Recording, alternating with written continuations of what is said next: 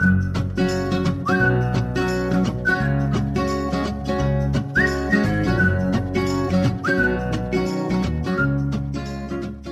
are listening to The Perks of Being a Book Lover, a show featuring two friends who've been in the same book club for almost 20 years.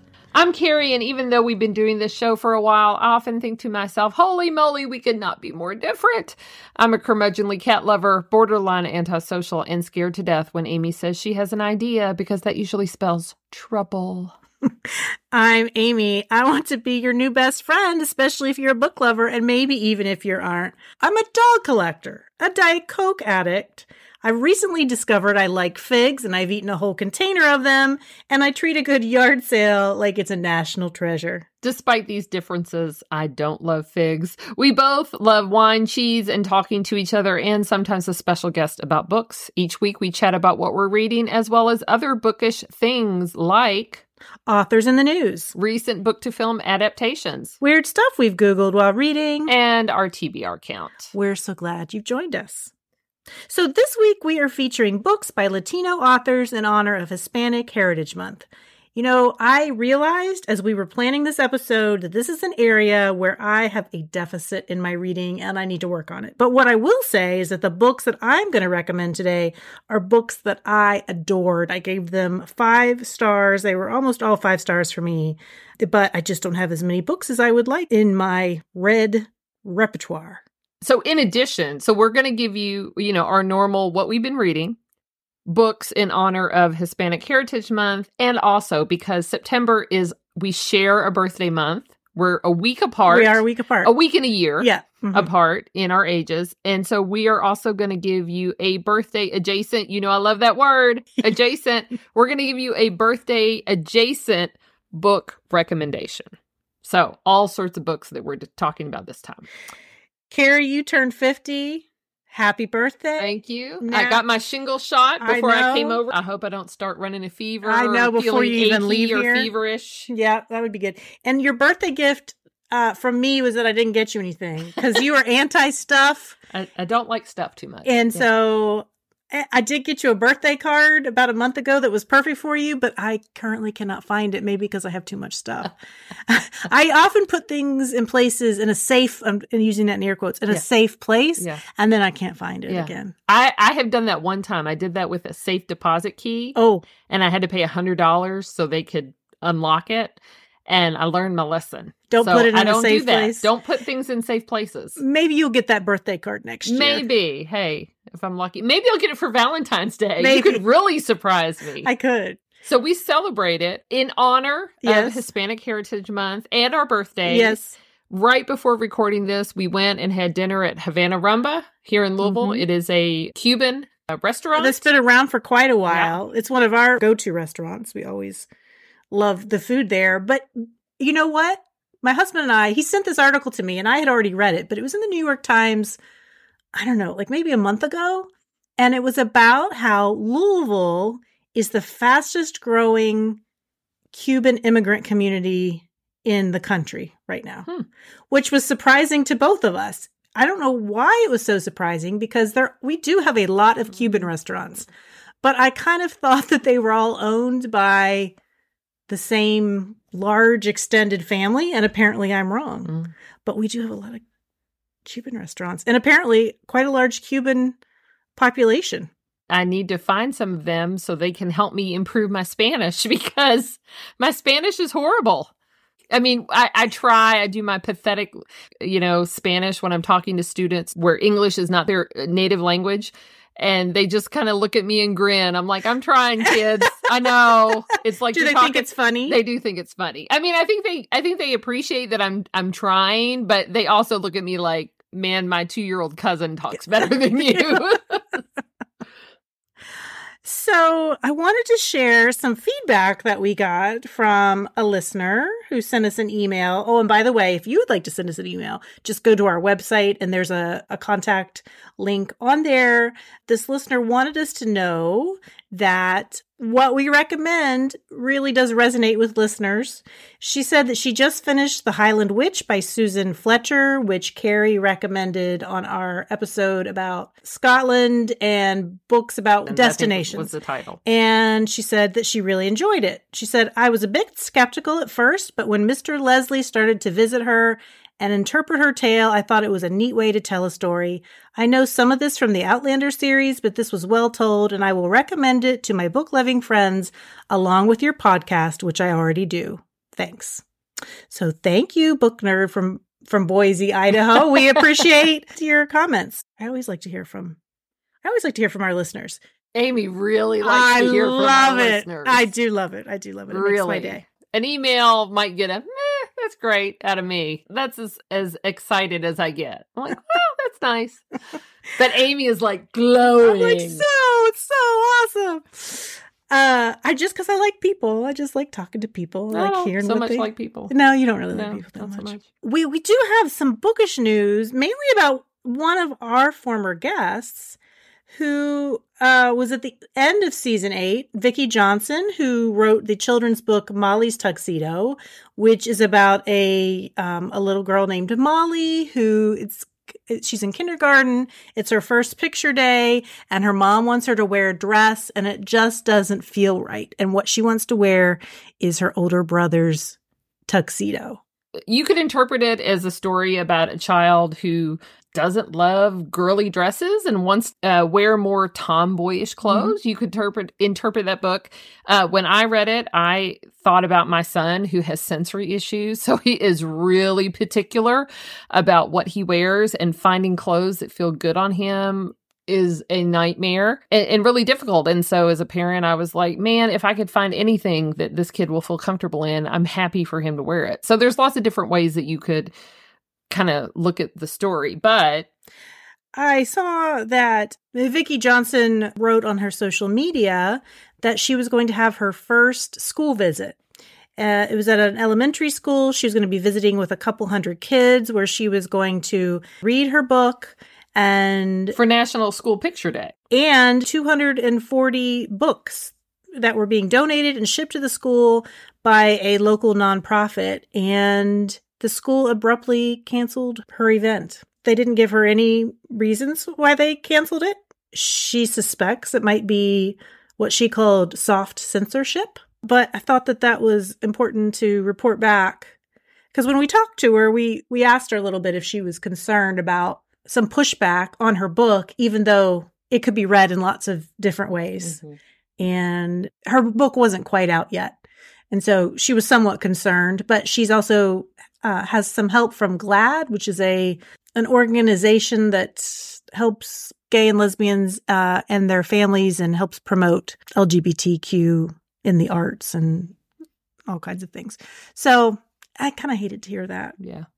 I have to admit, I'm not terribly surprised, but I hated to hear it nonetheless. Yeah. Well, speaking of censorship, Carmichael's bookstore is going to have a banned books trivia night here in Louisville on October 4th. Goes from, I think, 6:30 to 8. Mm-hmm. And we have already signed up. What did I call us? We're the perky book lovers? Something like that. I can't even remember. But we'd love for, anybody who would like to join and be part of our team for this Carmichael's Banned Books Trivia Night. We would love for you to participate. So contact us. Yeah. I think, have you posted something? I did post something on our Facebook, but you can always just reach out through there or through Instagram. I'll probably post something on there. If you listen to our last week's episode, you know that, don't expect to win. Don't expect to win, but have lots of fun. So there you go. So, so you recently watched a book to film adaptation. I did. So I was visiting my son, and while he was at work one evening, I watched a movie with his partner, and I had never heard of this movie before. She wanted to see it, and I'm like, okay, fine. I don't watch a lot of movies at home. It was called Arrival. It's from 2016. It starred Amy Adams, Jeremy Renner, and Forrest Whitaker. It's a sci-fi movie. It's about these spaceship type things. But they don't look like spaceships. They don't look like spaceships. They kind of look like... gigantic. Were they egg shape or rectangle shape? They kind of look like a mango seed. Okay. You know, kind of like long and thin, elongated. But they're huge. Like They take up part of the sky. Yeah. And they stand end on end. Mm-hmm.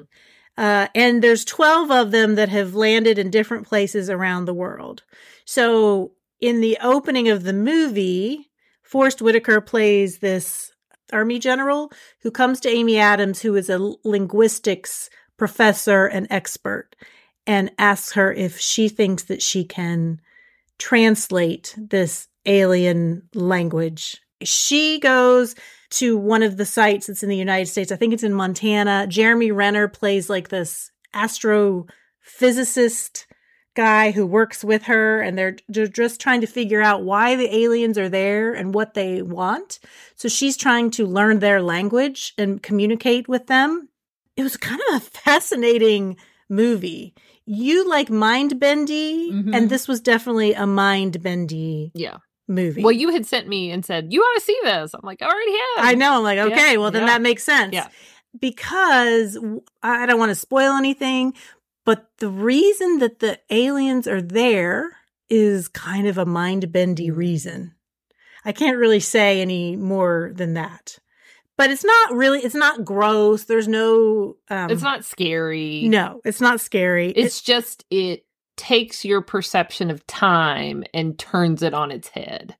When I looked up some more information about this film, I discovered that it was based on a 1998 short story called Story of Your Life by science fiction writer Ted Chiang. And I know that he's had several popular short story science fiction collections out in the last probably 5 to 10 years.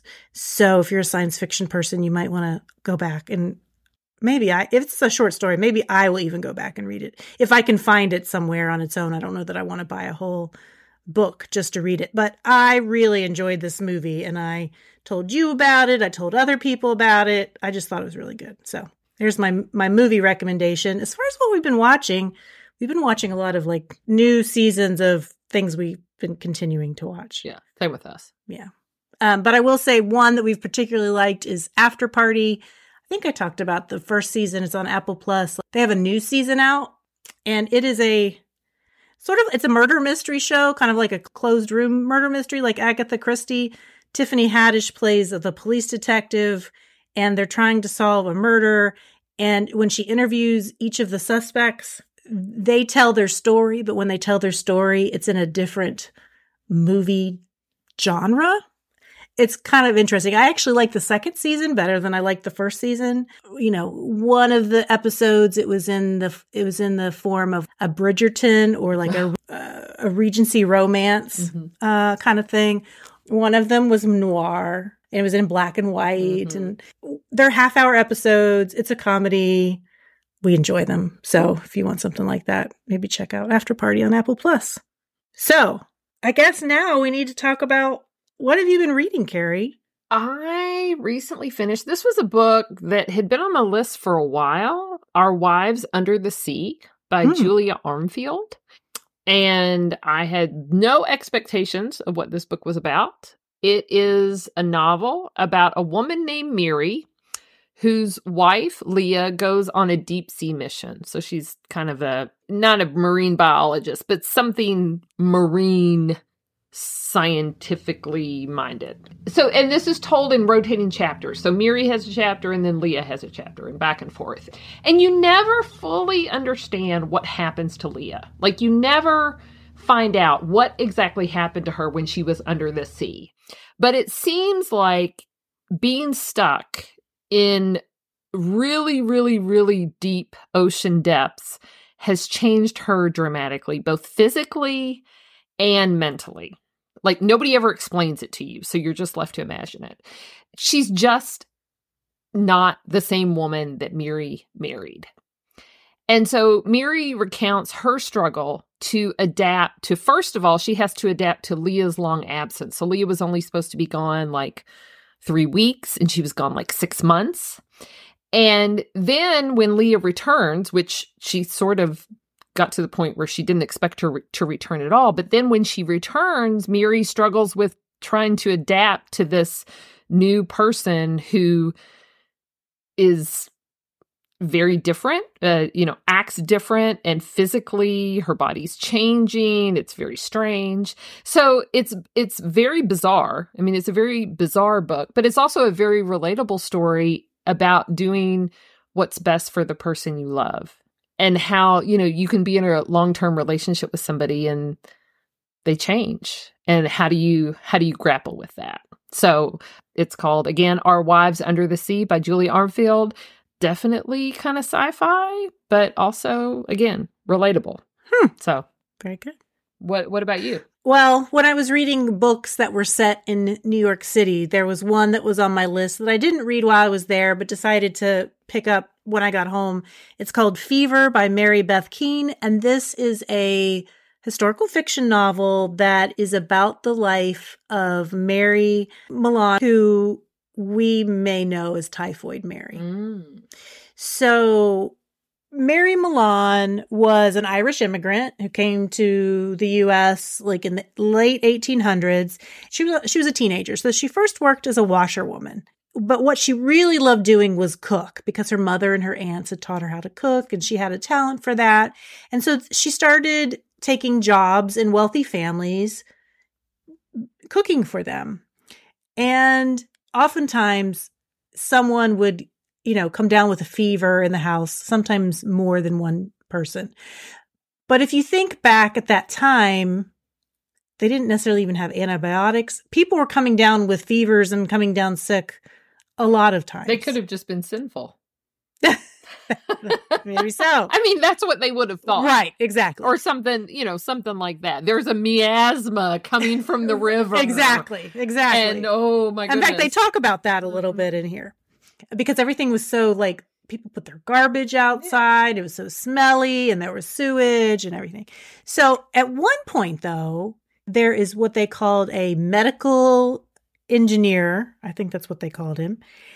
Which is basically sort of like what would be the equivalent of like a public health investigator or officer now. And they sort of track down that they think that she might have been the cause of some of these fevers, which turned out to be typhoid. So they captured her without warning her or telling her, and they quarantined her for several years off this island off of New York City. And she stayed there. She got a lawyer who helped her get her freedom back. But the stipulation was she couldn't cook. Like, she could do any other job, but she could be free as long as she didn't cook. But the thing was that at that time, there weren't that many things for an uneducated single woman to do. She wasn't married. She was living with a man, but he was an alcoholic. So it goes a lot into her personal life. So she starts out again she's a washerwoman, but she hates it. She's tried some other things. And she cooks for some of the people in her apartment building. And they said how good it was. And one of the women said, why don't you work, as a baker? Okay. So I have a question here. Yeah. I understand public health as we understand it now. Mm-hmm. So had she just washed her hands really well, would she have still passed typhoid?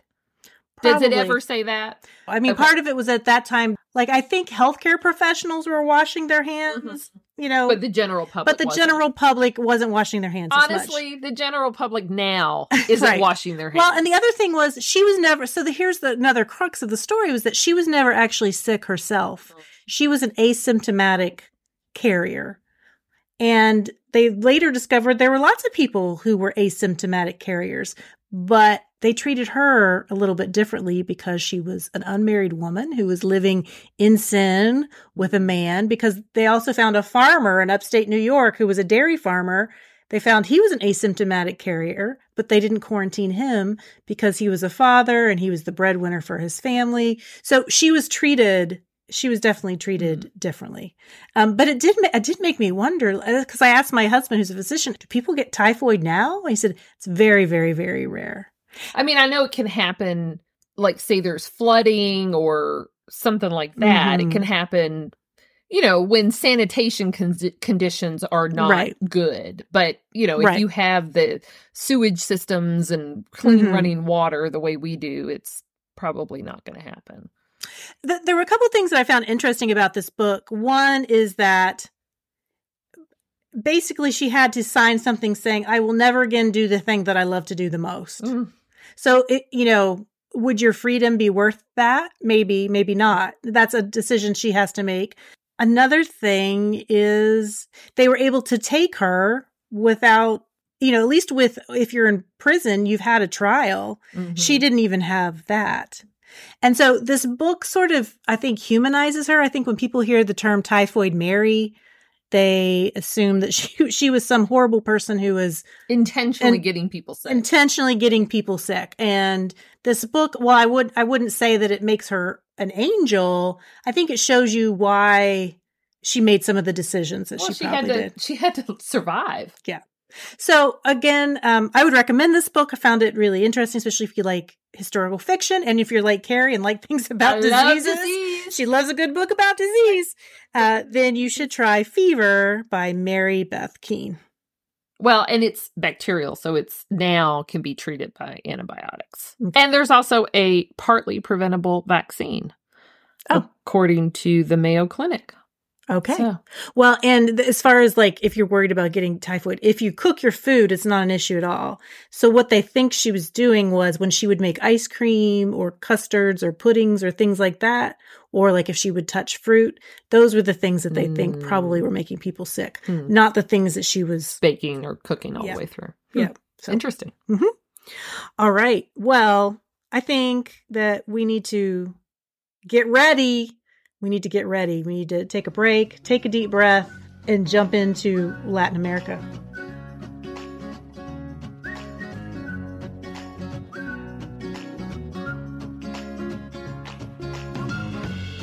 We are back and celebrating Hispanic Heritage Month, which goes till like mid-October, I think. Carrie, you need to read us the definition of what qualifies, because you did this for AAPI month. You need to tell us exactly what the stipulations are. Would you like me to tell you in Spanish? Not in Spanish, Spanish, or no. I will tell you in English. Okay, so Hispanic Heritage Month runs from September 15th to October 15th, and it's a time to recognize, this is from the U.S. Department of Education, celebrate the contributions and cultures and histories of American Latino community. So when we talk about that, Latin American countries, that's Costa Rica, El Salvador, Guatemala, Honduras, Nicaragua. So, but then there's also Mexico, Chile, Puerto Rico, the Virgin Islands.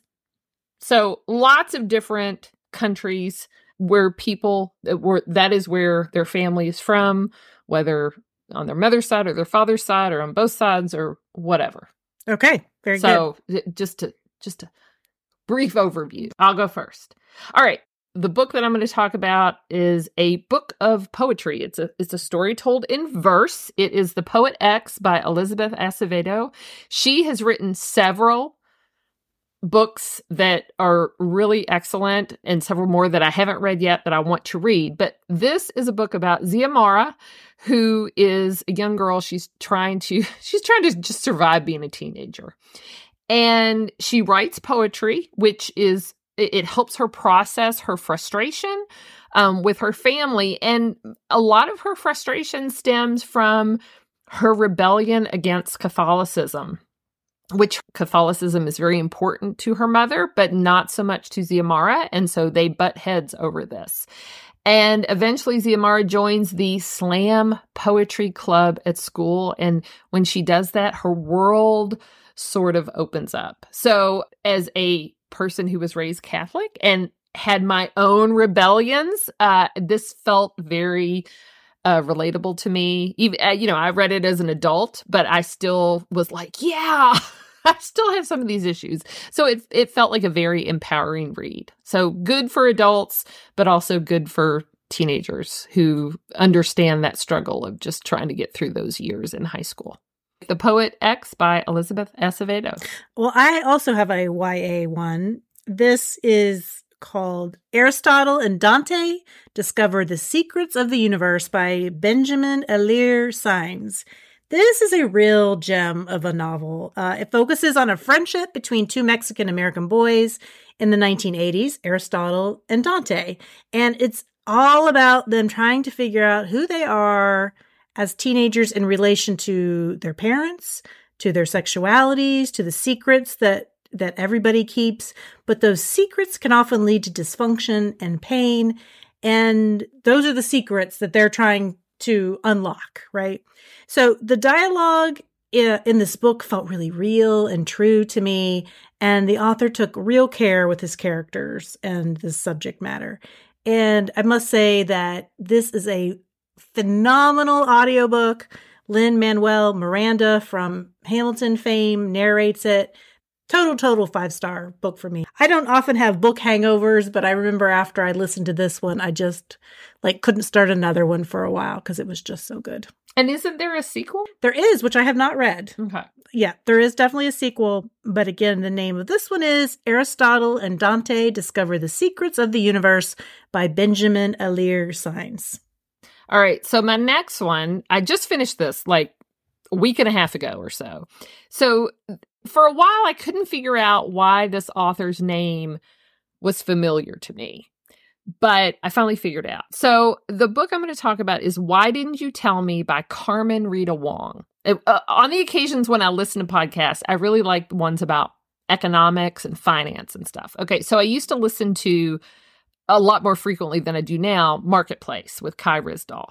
And I believe that is where I first heard her because she wrote for Money Magazine and she was a commentator. So she narrates her book. So it was kind of great because I was familiar with her voice. Why Didn't You Tell Me is Carmen Rita Wong's memoir about her life as the child of a Dominican woman and what she thought was a Chinese man. Her last name is Wong, after all. But later, she discovers that Papi Wong, her Chinese father, isn't her real father. So who is it? Well, you think you know, and she thinks she knows, but then maybe, she discovers that isn't right either. As I said, I had heard her from being a writer and a commentator, and she writes about her experience, not just figuring out who she literally is, but also her mom. She and Papi got divorced, and her mom and her stepdad moved to New Hampshire. So Carmen moved from Harlem to the middle of New Hampshire. Wow, that's got to be a that was a shock. Yeah, big culture shock for her. And she was sort of having to navigate this world where she never truly felt like she fit in because she was Dominican, but she was also thought she was Chinese. So she didn't totally fit in with her Dominican family members. And then she didn't totally fit in with her Chinese family members. And then when her mom remarried, she didn't fit in with all the white people up in New Hampshire. And so it's about her making her way through life and figuring things out. So again, it's Why Didn't You Tell Me by Carmen Rita Wong. Well, I'm going to match your memoir with a memoir of my own. This is called Ghetto Clown. Clown is spelled with a K by John Leguizamo, who... Oh, I love him. Yeah, he's an actor. He's a comedian. He's written several plays that have been on Broadway. And this is a graphic novel. And most importantly, he is the voice... Yes. Of, I can't remember what the character is. In Ice Age? Yeah. The little weasel thing? Yeah! Yeah, I can't think of his name, but yes, he is. Yes, he is. I love him. This is a graphic novel, and it's illustrated by Krista Casano and Seamus Bayale. And it's an adaptation of his award-winning Broadway play of the same name. It's a memoir of his life as an immigrant to the United States when he moved there with his parents when he was an infant from Colombia. He wrote a play trying to document and make sense of his life from his infancy up into being middle-aged, how he went from being a troubled kid in Queens to being a very successful actor, comedian, and playwright.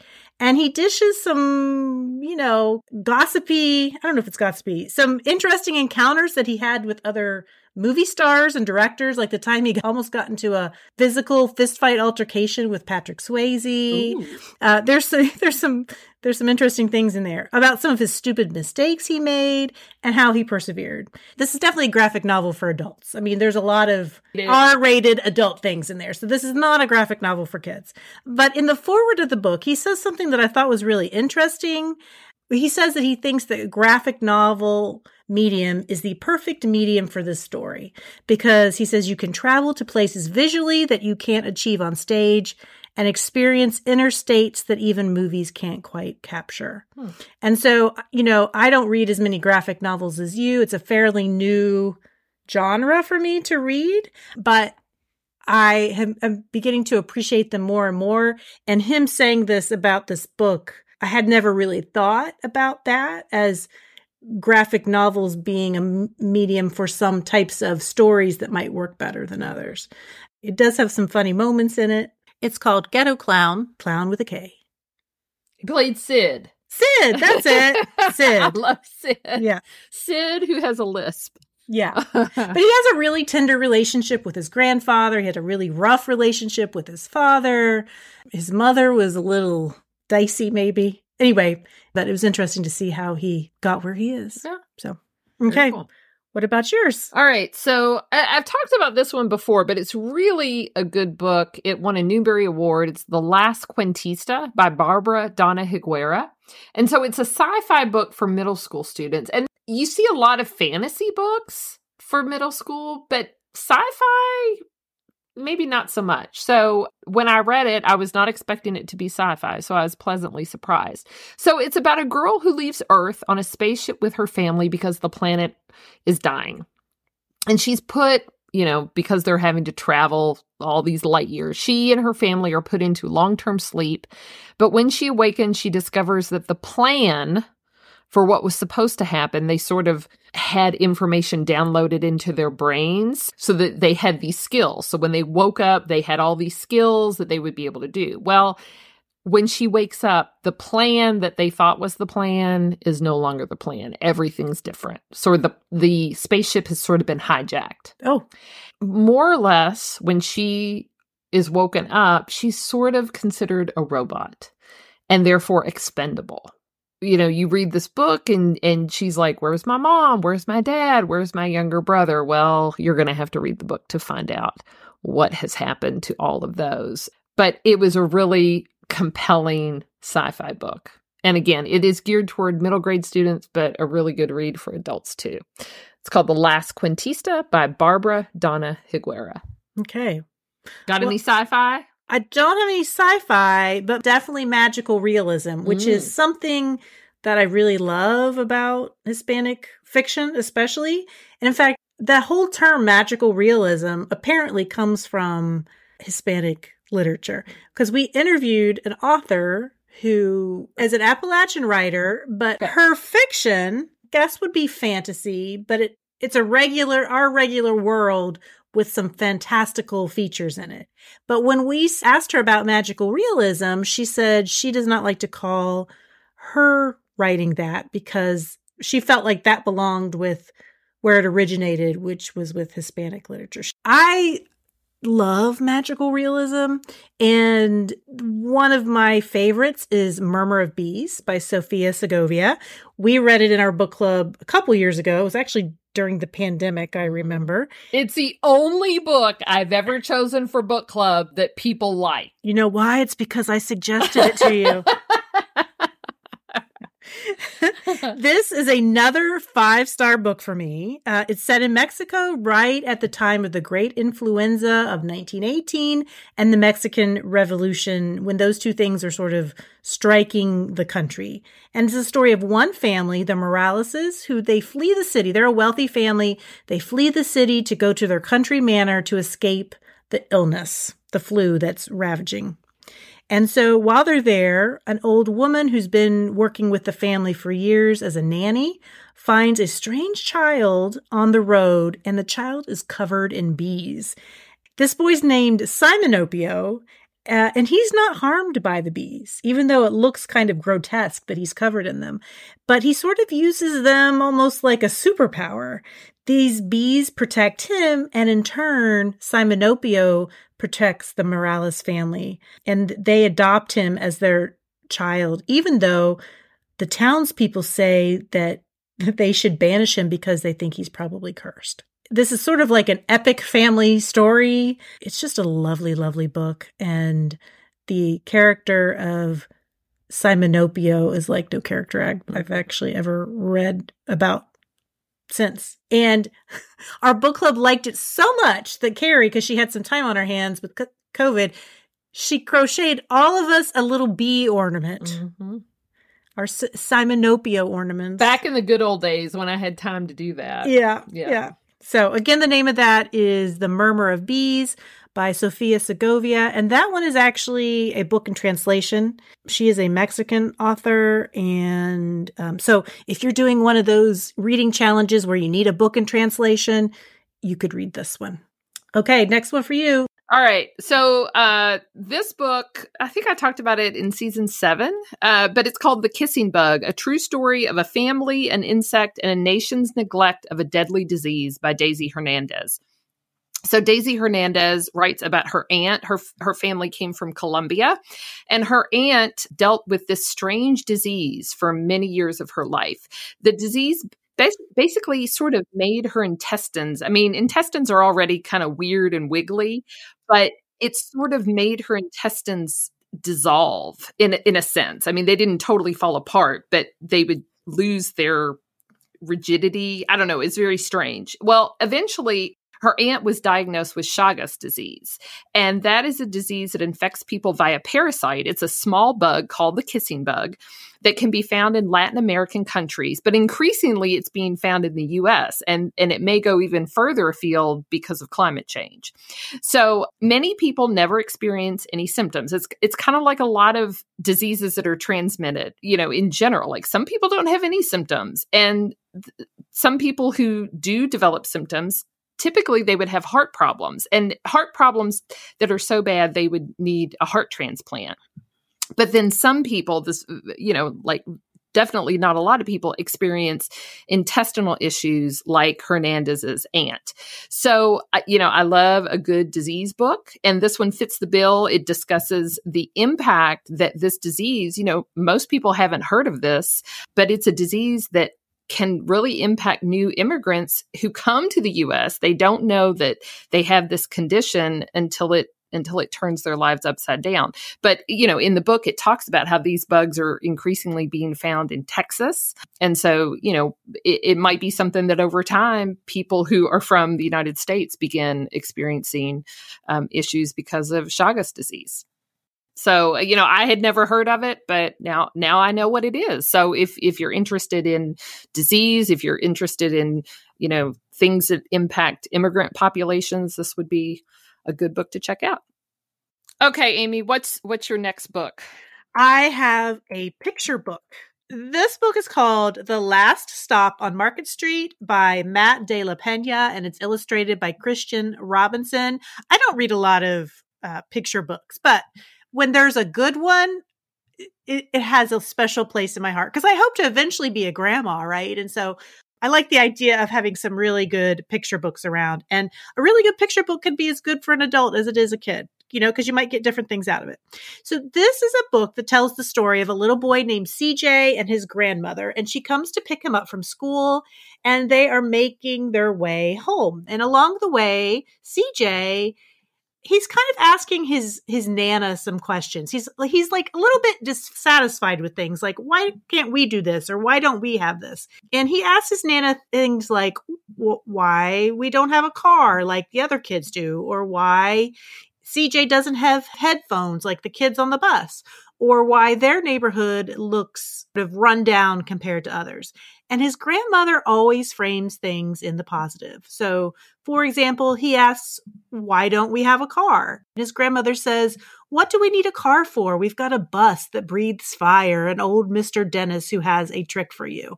So she's, kind of taking the idea of a bus and making it into a dragon, which is kind of fun.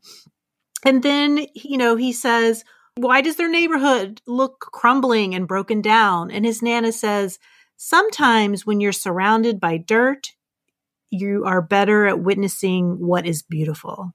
So this is just a lovely little book that is about the power of the positive, of positive thinking. And this book won a Caldecott Medal and a Newbery Award in 2016. This duo has teamed up to do another picture book called Carmela Full of Wishes. And so if you were looking for a picture book for a young person in your life, or just even for yourself, give Last Stop on Market Street by Matt de la Pena a try. Or if you're trying to get that Goodreads total up for your Goodreads challenge. Okay, what's next for you, Carrie? So this is a book I listened to as an audiobook. It's called In the Dream House by Carmen Maria Machado. And she wrote, I have not read this book, but it has been on my list. She is the author of Her Body and Other Parties. Mm-hmm. Probably heard of that one. That was a finalist for the National Book Award. So this book, In the Dream House, it's kind of hard to describe. So it is a memoir. It is about her being abused by her, I think it was her girlfriend at the time. But it's not told as a straight memoir. It is a memoir, but it's told almost like a series of essays or criticism. And so the way she looks at abuse is almost like how you would describe film or literature. It's a very hard book to describe. It's a very hard book to wrap your head around. So like part sociology, part memoir. Some parts of it felt like a little bit like poetry, and parts of it felt almost like analysis or criticism. So she's playing with form. She's playing with form in a lot of ways. And I listened to it as an audiobook, and I'm thinking now that I probably would have maybe understood more of it had I read it. Just because it does sort of encompass a lot of genre mixing. But I thought it was interesting, and, I'm not gay. And so, I think sometimes, you sort of think about things in terms of how your life is. So I don't really think about, that abuse can happen in all kinds of relationships, not just male-female relationships. And so that felt a little bit like, eye-opening, even though it seems sort of obvious, but again, you know what you know, and you don't think about what other people's lives are. So again, that's In the Dream House by Carmen Maria Machado. Okay, my last one is, I think it's probably the very first book that I read that had magical realism in it and made me discover that is something that I really like. House of the Spirits by Isabel Allende. This is a sweeping epic of a book that follows 3 generations of the Trueba family, their Chilean family, full of eccentric characters, and it focuses mainly on the females from post-World War I up to 1973. But it's the main character, 90-year-old Esteban Trueba, who tells the story along with his granddaughter. And so there's political intrigue and also some magical realism. Some have said that this is an autobiographical novel for Allende's family, although I don't know if she ever really confirmed that. I loved this book when I read it. And like I said, it introduced me to magical realism as a thematic choice in Latino literature. In fact, I'd really like to reread this one. It's been a long time. I read it probably in my late 20s, early 30s. I remember the feeling I had reading it, how much I enjoyed it, but I'd be interested to try it again. Mm-hmm. But this is another pick for 2024. I think it's thick. I think it's big. Okay. I'd have to go back and see how many pages it is. Okay. But so this is another 5-star read for me. So I guess I'm going for quality over quantity in my Hispanic fiction. You go. I really love the ones that I read, but I want to read more. Okay, so we have each a birthday book. We do. Yeah. The one that I am throwing out there into the ring is called Lots of Candles, Plenty of Cake, a memoir by Anna Quindlen. Some of you may know Anna Quindlen. She was a Pulitzer Prize winning journalist. She's written fiction. She's written nonfiction. A lot of people know her from Black and Blue. That was a fictional book she wrote about spousal abuse. This book, though, is a memoir in essays that explores what becoming, I'm putting this in air quotes, an older woman entails. So when she's writing this, she's turned 60. She's sort of looking back on her life as a woman and things that she appreciates about being the age she is now. And when I first read this, I was like maybe in my mid 40s, early 40s. And I remember thinking that I wasn't quite there, like to the age she was. I wasn't in the same time of life, but I appreciated how wise she seemed, and that I hope that I feel as at peace as Anna Quindlen does with her life as she appears in this book. So the funny thing is now I'm not 60, I'm 51, but I'm at the point in my life where I'm experiencing some of the things that she talked about.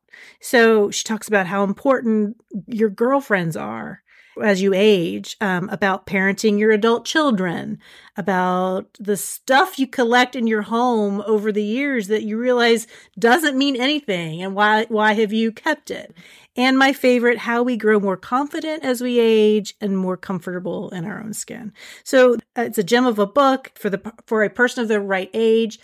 Like I said, I read it in my 40s and I appreciated it. I don't think I would have appreciated it in my 20s. So yeah. I don't think it's a book for a 20-year-old or maybe not even a 30-year-old because you're just not there yet, right? Yeah. Also, it's great on audio. I listened to it. She narrates it.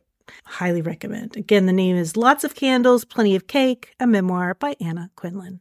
Well, I have a book about cake, but it's not about like... if it's the book I'm thinking of, this is a weird book about cake. It's a weird book. It is a weird book about cake. Not about birthdays, but it is about cake. And aren't birthdays, all about cake? All about cake. So this is called The Particular Sadness of Lemon Cake by Amy Bender. And I don't know, did we read this for book club? Yes. Okay, a long time ago.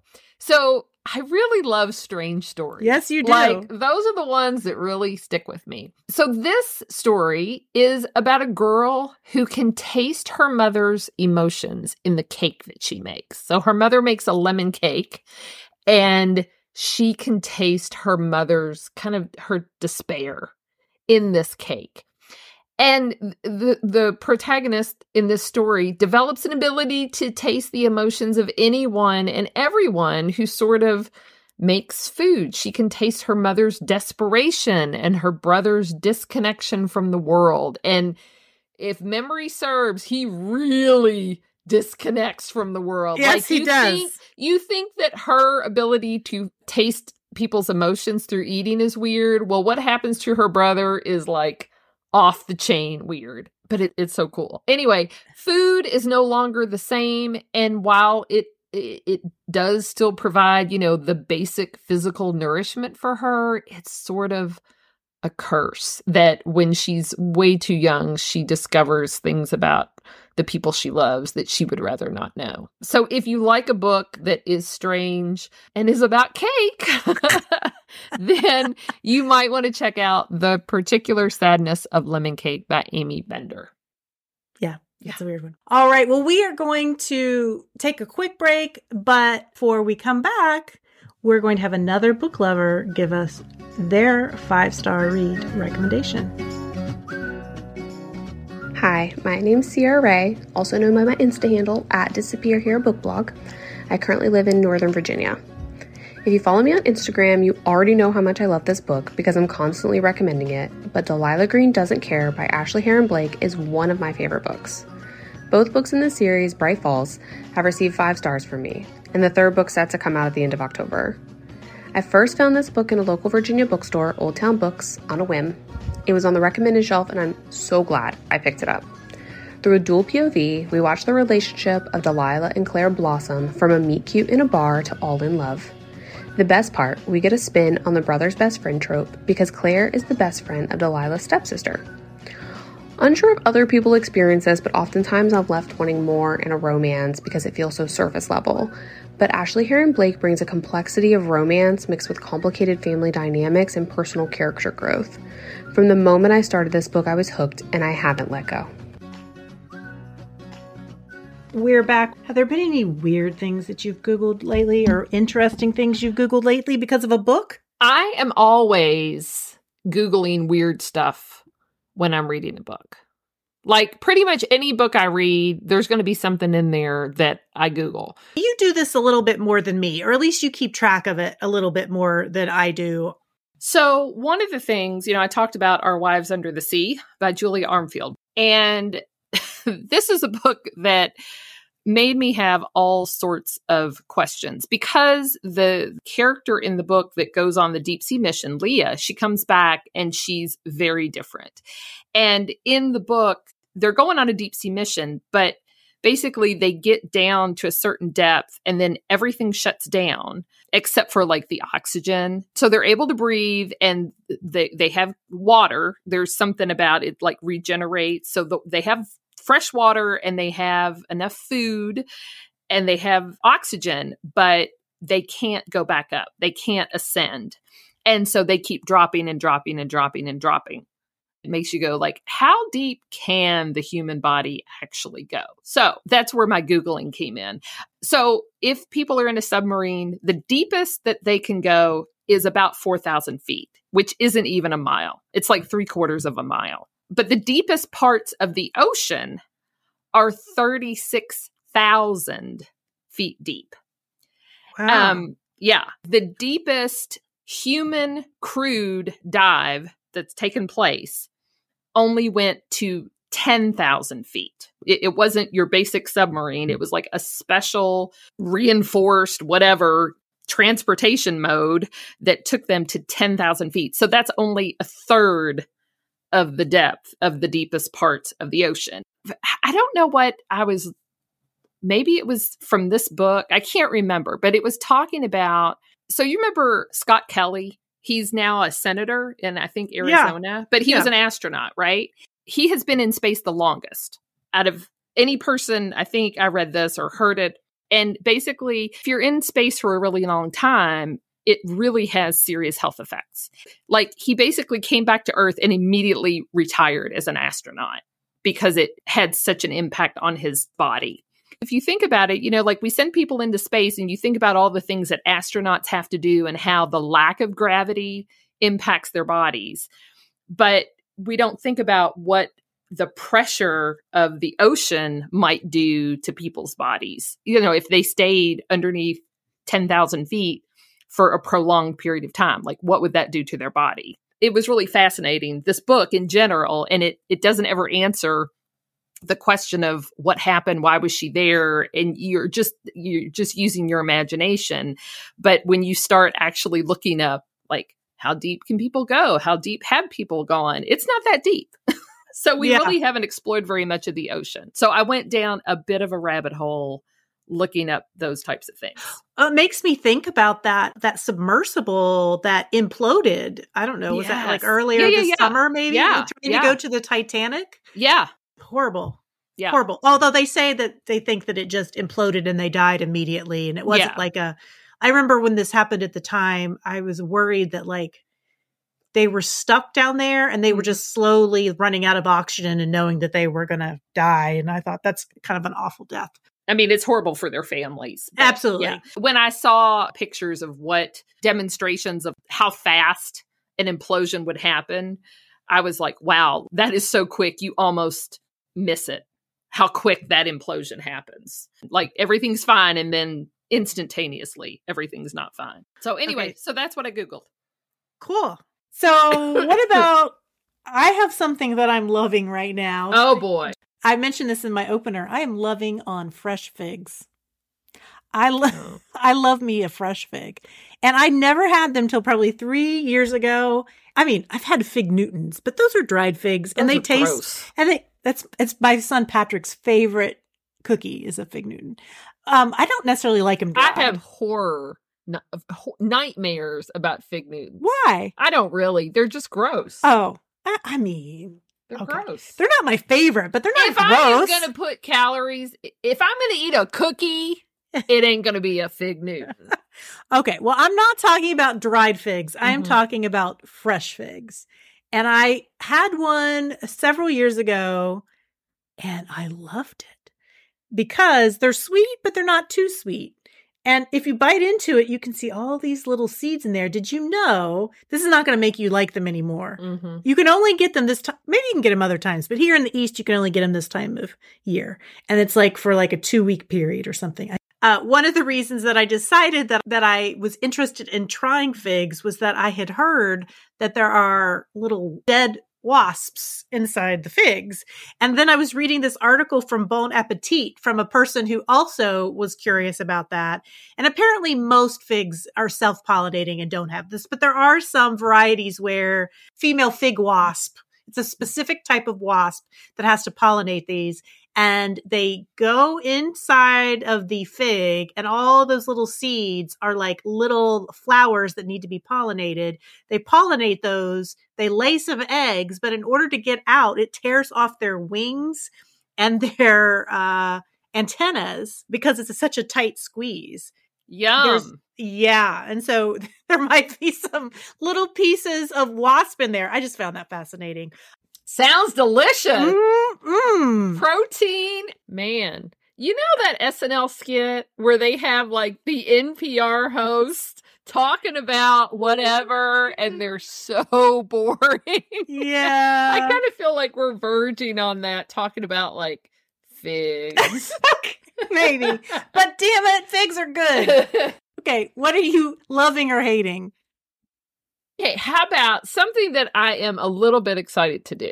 What's that?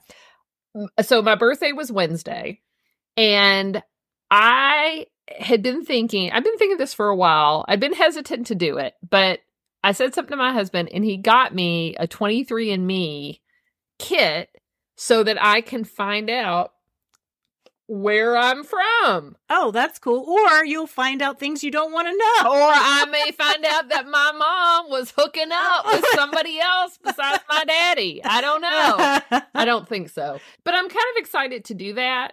I'm pretty white, so I'm thinking Europe. My mom's side of the family, I think, is pretty German. My dad's side of the family, we're not sure. We don't know if it's France or Italy. So, I'm just kind of curious at this point. I'd like to do it, but then when I read the book about the Golden State Killer, I'll Be Gone in the Dark by Michelle McNamara, the way they caught that guy was because some far-off relative of his did a 23andMe test. Yep. And they tracked it to him. I'm letting all my cousins know I'm doing this. And so if you've done some dirty stuff, they're going to find you. I mean, I say that, so it makes me slightly hesitant, but then I'm like, why do I care if they catch some relative of mine who might be a serial killer? Yeah, I don't care about that. Go ahead, catch serial him. Killer, I'm sorry, but I got to find out where I'm from. Okay. Well, I want to hear all about it. Yeah. Yeah, it might be like when I did one of those for one of my dogs and they gave me like 5 different breeds. That's she okay. was. I fully expect that I'm going to be a mutt. That's all right. Okay. So I would say I'm as excited as I get about anything. I'm excited about that. So can I mention 2 books that are coming out, I think this fall, that I'm like super excited to read? Sure. So one of them is a Jesmyn Ward book. Oh, yes. It's called Let Us Descend. Mm-hmm. I don't know anything about it. Because you're a fangirl. You're Jesmyn Ward fangirl. I don't like that term, but okay. And then Alex Harrow has a new book coming out called Starling House. Yes, she does. And so I'm like, well, I guess I know what I'm getting myself for Christmas this year. Those are coming out, and I am pretty excited. My goal, though, is to read the book that I got myself for Christmas last year before this Christmas, which was Leech. Oh, yeah. Yeah, I haven't read that yet. You have to keep us posted. We'll have to see if you do Leech. Yeah. I don't set goals like that because I never make them. I know. We discussed that I'm task oriented. I said I write it down on my to-do list, and if it's on the to-do list, I will get it done so I can mark it off the to-do list. My mind doesn't really work exactly like that. No. Well, what do we have to say? What do we have to say for ourselves, Carrie? Nothing. But anybody who's listening to this has wasted a good hour of their time. So, don't say that. Hopefully it wasn't a waste. Hopefully it was fun. Go add to your list of Hispanic and Latino authors so that you too can celebrate Hispanic Heritage Month. Tell us what books you think we should add to this list. We'll see you next time. Bye. For show notes for any episode, go to our website at perksofbeingabooklover.com. We're also on Instagram at perksofbeingabookloverpod and on Facebook at perksofbeingabooklover. And if you want to give us a birthday present, you could tell other people about our show or leave us a review on your favorite podcast platform. Tell a friend. Finally, a huge thank you to Forward Radio 106.5 FM, a grassroots community radio station in Louisville, Kentucky. You can find our show there live or in archives at forwardradio.org.